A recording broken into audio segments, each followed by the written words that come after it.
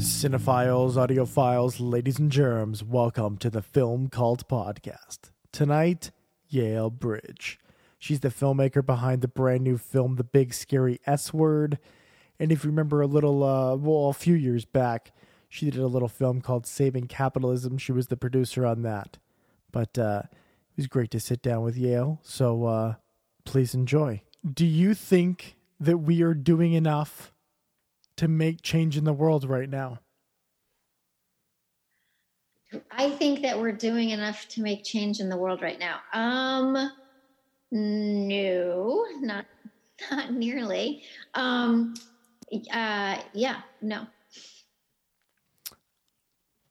Because we can look at the American system right now, and it's funny, since the last time we talked, it seems like the Trump rhetoric is coming full force again. What do you see this going away? What do you see the next 3 years looking like, even to the midterms next year? Sure. What do you mean by Trump rhetoric is returning? It seems like a lot of groups are coming back full force right now. We're getting a lot of the original Trump talking points back in the media.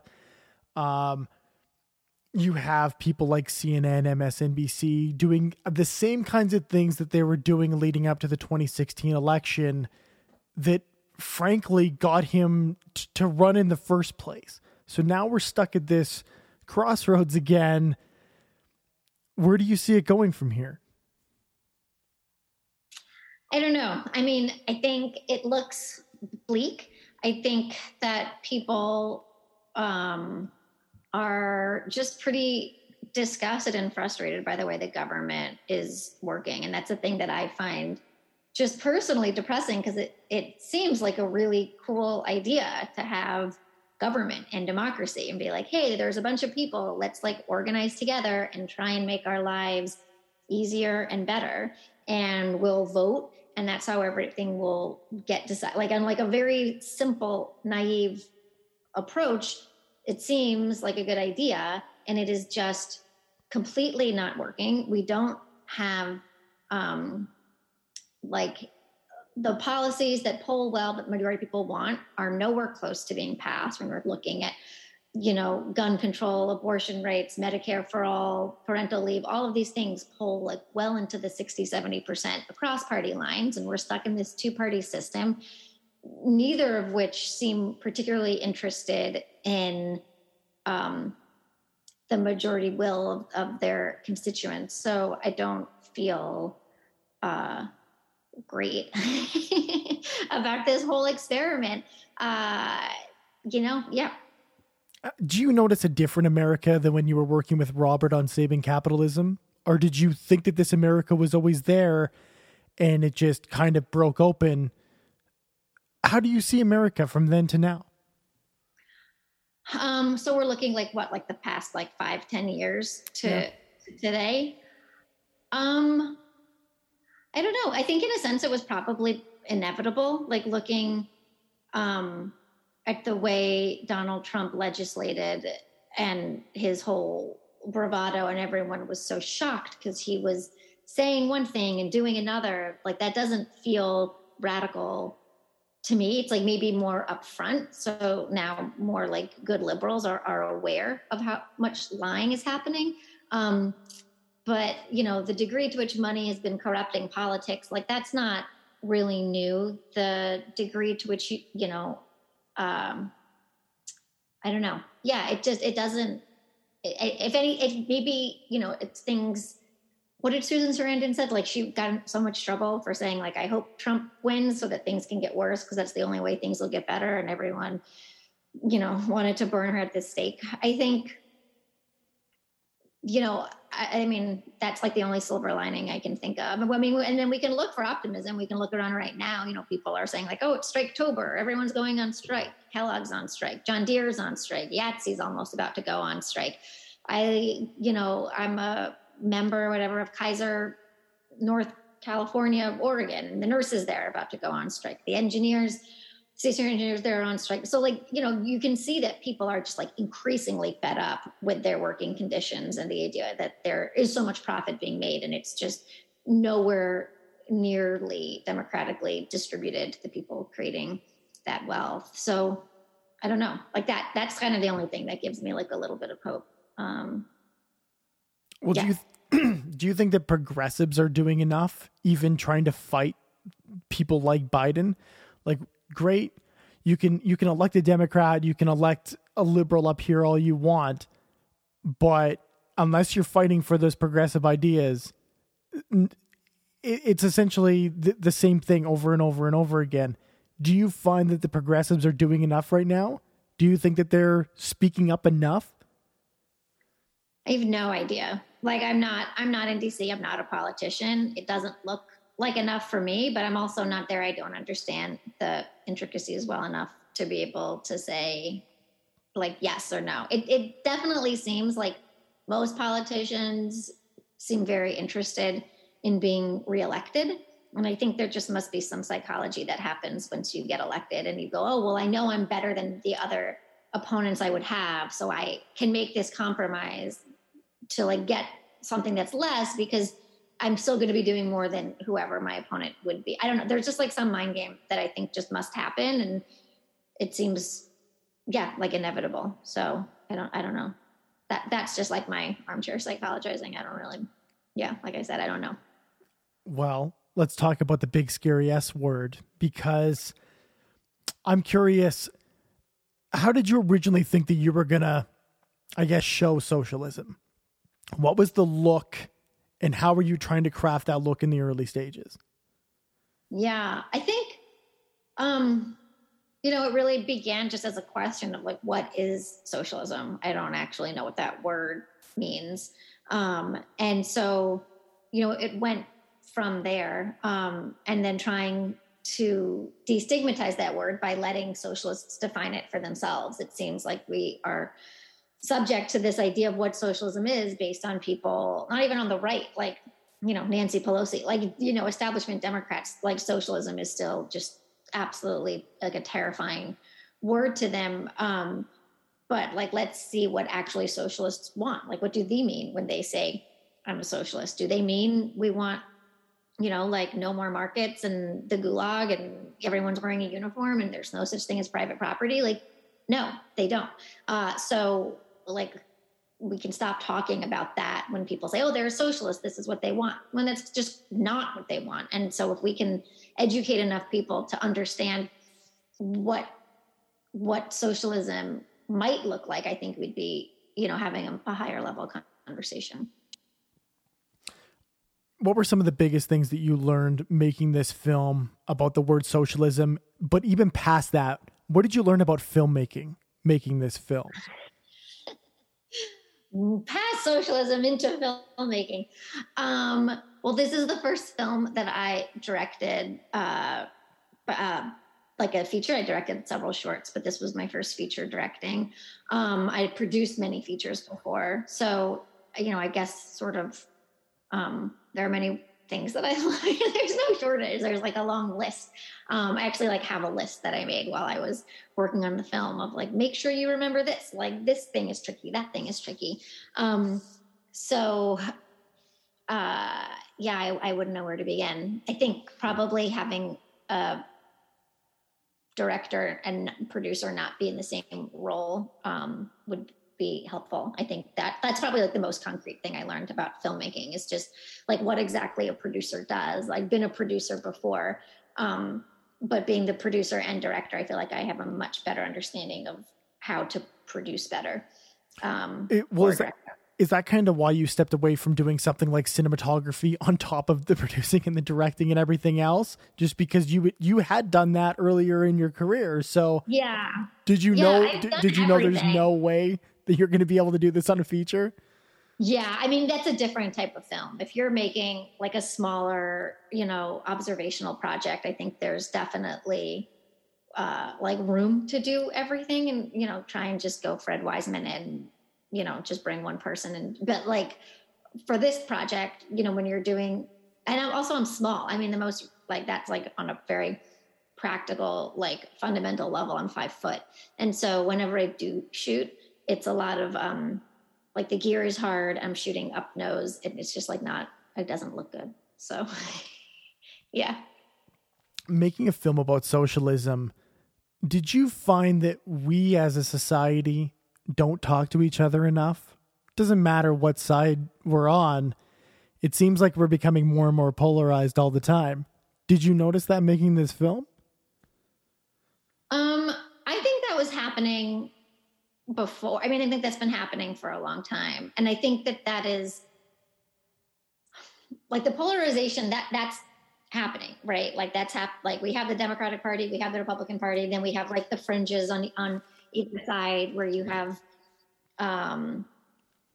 whatever, you have like alt-right, whatever groups, and then you have leftists and socialists on the other side. And I think that was a thing that I was like at one point kind of alarmed by, when I was seeing like that happening during the primary season in 2016, and seeing like Trump and the Republican Party going to the right, and seeing Bernie being really successful and pushing the party to the left. And I was like, oh, is this good? Like maybe this is bad. We're like getting too extreme.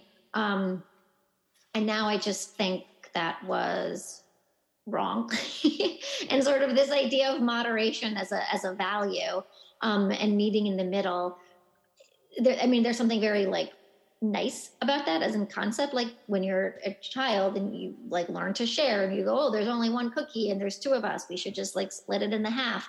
I don't think that it really works that way when the stakes are so high. Like there's no halfway to do climate change. There's no halfway to have abortion policy. Like these are things that have, concrete and material impacts on people's like ability to live. And so I think it kind of had to be more polarizing. Well, when things are so far down the toilet, there's nothing but the most extreme to try to correct years of doing nothing. So right. Yeah. I mean, what has been going on was very extreme. Like the fact that we can look at like the fossil fuel industry, and they knew in the 70s that this was going to happen and they were allowed to do it. Like that is extreme. That is radical. Like having a response now that looks extreme is like only a reaction to like the past 40 years of that policy. Do you think that we would ever see you tackle, I guess, just a feature film, get out of the documentary realm and come up with a narrative project? Should I? Are those fun? I kind of don't like actors. I guess you could always animate. Yeah. I mean, I dated an actor for a long time, and I don't know. I wouldn't recommend it. It was not meant for sustainability. So, probably not. I'm interested in hybrid. I'm really interested in playing with genre and how you can do that. I think that is more likely than just like straight having a script and working with actors and fabricating, but looking at, like hyper stylized reenactments like Wormwood and, different directions that can go in, is exciting to me. Yeah. Or animated documentaries, that type of stuff. Do you find yourself still getting, I guess, influenced by new filmmakers? Or do you find yourself always reverting back to filmmakers of the past? No, I feel really inspired by new filmmakers and new films I've seen. I confess, like the last 6 months or so, I've been not watching heavy content or even like good content. I'm at like this, as the seasons of COVID, like the season I'm in right now is like watching Dawson's Creek. Like that's about like all I have bandwidth for at the end of the day. But historically, and then, up until 6 months ago, for sure, like watching new films. And I was really good in the beginning of COVID and was watching a lot of like really great, beautiful new films that people are making and feeling really excited. There is nothing wrong with Dawson's Creek. I'm just going to say it right now. So much wrong with Dawson's Creek. I will take issue with that. I disagree with that wholeheartedly because I feel like Kevin Williamson is an incredibly underrated screenwriter, and there are brilliant film elements sprinkled in that show. As a whole, it is trash. There is light at the shining moment all throughout that show. There are some great moments. I'm in the middle of season 3, so I maybe something. I am pleased to see like Mike White produced and like consulted on a ton of episodes, which I did not know. I'm a huge Mike White fan, both from his film work, and also I'm a diehard Survivor fan. So, I was interested. I was like, oh, okay, maybe this is not as bad as it seems. But yeah. Well, I love that you mentioned the word Survivor, because do you think, and you can call me crazy for this, but do you find that the downslope of America started with reality television and 24-hour news cycles? It seemed like when that came to prominence, the craziness really amped up, in my mind. I would not equate 24-hour news cycle with reality TV. So I would take issue with your premise.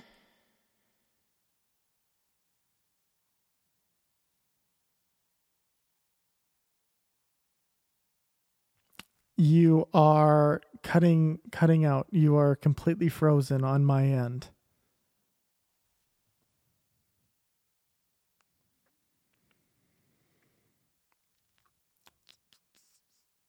Can you hear me? I cannot hear you. You are completely frozen.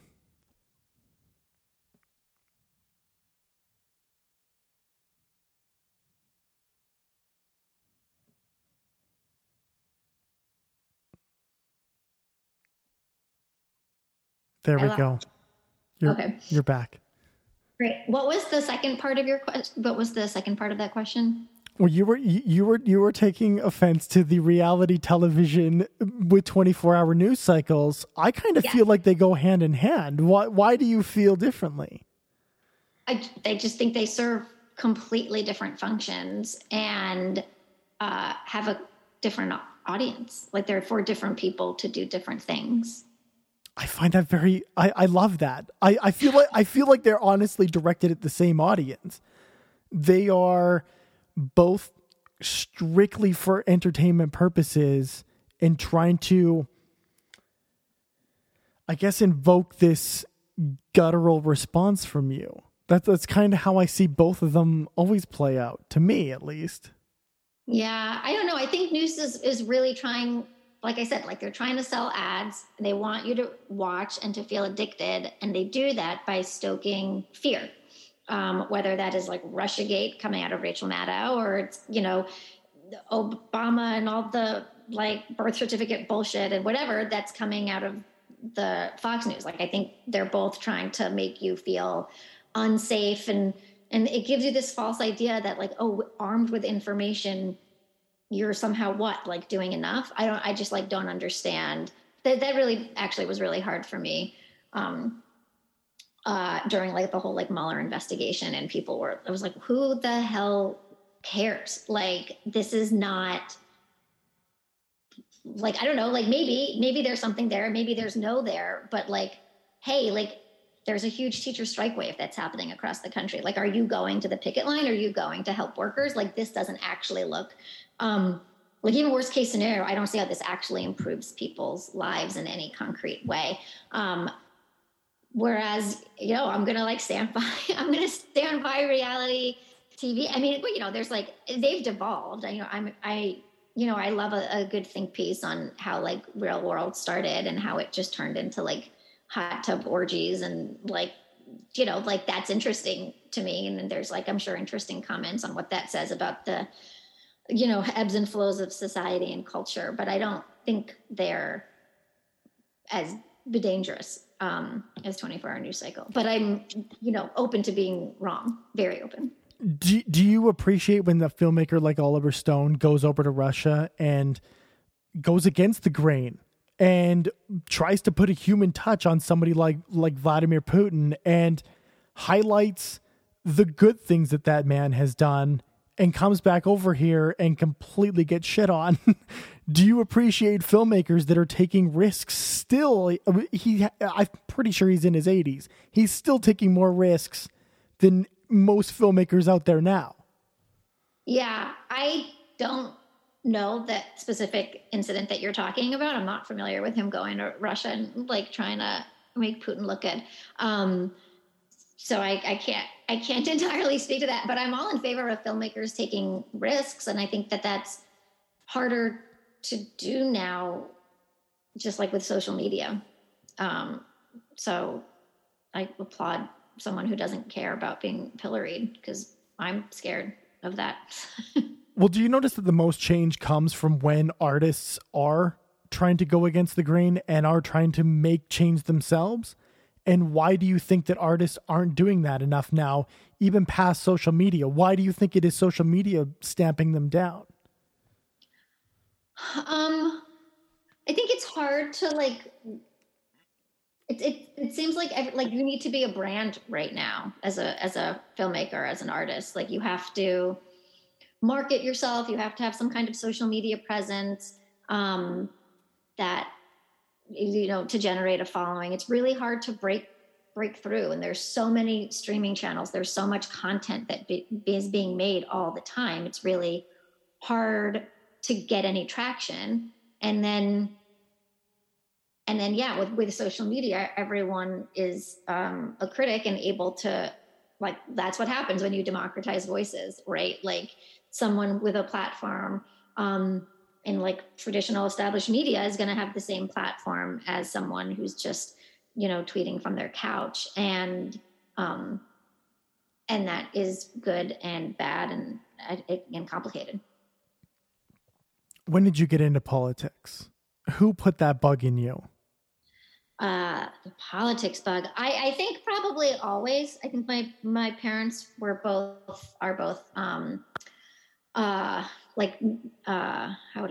they're both lawyers, and they're both like public interest lawyers.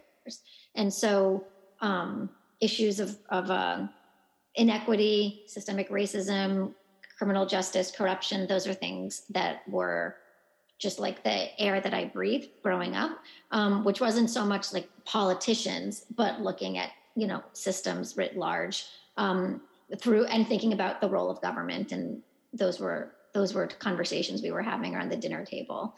And so I think it's just, a hop, skip, and a jump from that towards making films like the kind that I have made. Would you say that they're really proud of the films that you've made? I would say that my parents are very proud of the films that I made. They're proud of all of their children. I think you could. I have two younger brothers, and it looks like the apple just fell like directly down. We're just, yeah. Did you ever think that you were going to go down that lawyer route? I still think. I go, how does anyone make money in film? You can't. This doesn't work. I need to like rethink things. But my dad's a public defender. There's not like there's oodles of money in that either. And I'm sure that would be the type of law that I would be interested in. Is not the kind that pays anyway. So I don't know. No. Well, growing up around individuals that practiced public law, would you say that the protests that stemmed out of George Floyd last year have led to real change? Do you think that these particular protests and this particular, I guess, mindset in the public right now, do you see at least that portion changing anytime soon? That portion being like police funding and like racial issues all the way to police corruption, frankly. Yeah. I mean, I think that it's happening. I think it's slow. I think, the government as it is set up is not designed to have fast turnaround on issues like that. And so it can be excruciating to watch. And you can look around the country and you can find all kinds of examples of improvements that are happening. I made a film that I'm working on finishing right now about the LA teacher strike 2 years ago. And they they won like dozens of things in their new contract. One of them being a reduction in the police searching on schools. Like the police were able to go into schools and do these random searches on students. And that was insane, that not every school, most schools did not have a nurse, even maybe one day a week, but they had campus security going around checking like Black kids' backpacks. So that is reduced now. And so there's a whole host of things. You have progressive district attorneys that are going around it. And hopefully people know more. I mean, but police corruption obviously is not new. But right, like with social media, with everyone having a camera, we're able to see it more easily. Who surprised you the most of all of your subjects making this film? Was it I guess a certain population, a certain kind of individual, a certain person that has a certain kind of a job? Who shocked you the most in, I guess, their views on socialism? Like people I interviewed or filmed with, or just like friends or family members? No, subjects in the film. Yeah. I think just I'd never been to Oklahoma before, and I ended up spending quite a few weeks in Oklahoma for the film. And I had an idea in my head about what Oklahoma was like, and that was not what I saw or experienced at all.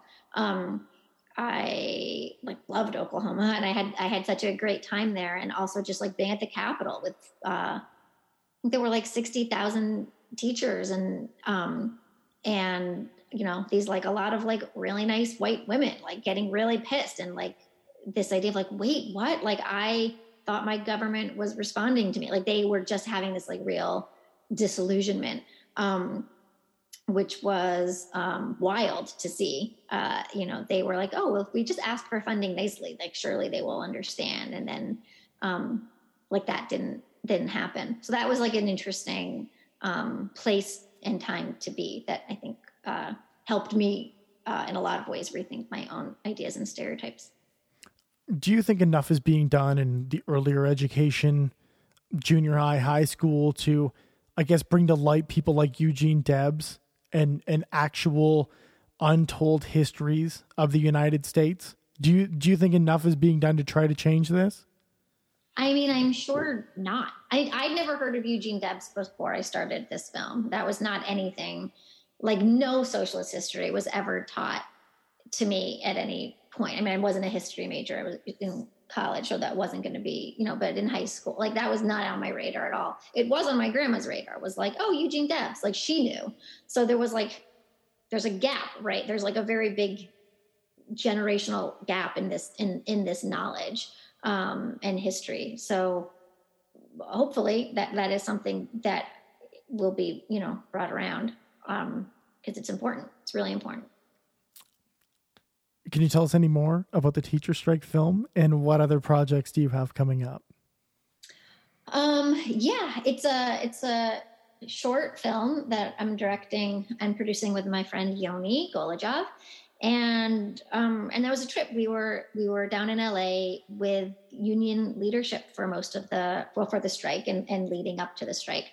And so we're just hopefully finishing editing that next week. It's obviously been 2 years. So, we've been trying to work on it on evenings and weekends because we have, these day jobs, these other films that we're working on. So I'm very excited for that to finally be done and out there. And like I said, like, especially now with, strikes just sort of becoming more and more in the mainstream conversation, excited for that film to be part of the discussion. And then I have a few other projects that I'm in pre-production or production on, and that I don't know. We'll see where they go. Documentary is a winding road. Thank you so much for coming on here. You're always welcome. I appreciate that you came on here. Thank you so much. Oh, my pleasure. Thank you. Of course. Thank you for listening. That was Yael Bridge. Make sure to check out the big scary S word, Saving Capitalism, Left on Purpose. She has some amazing short films you need to check out as well. Make sure to always keep an eye out for her. Thank you again for listening, and this concludes our broadcast day.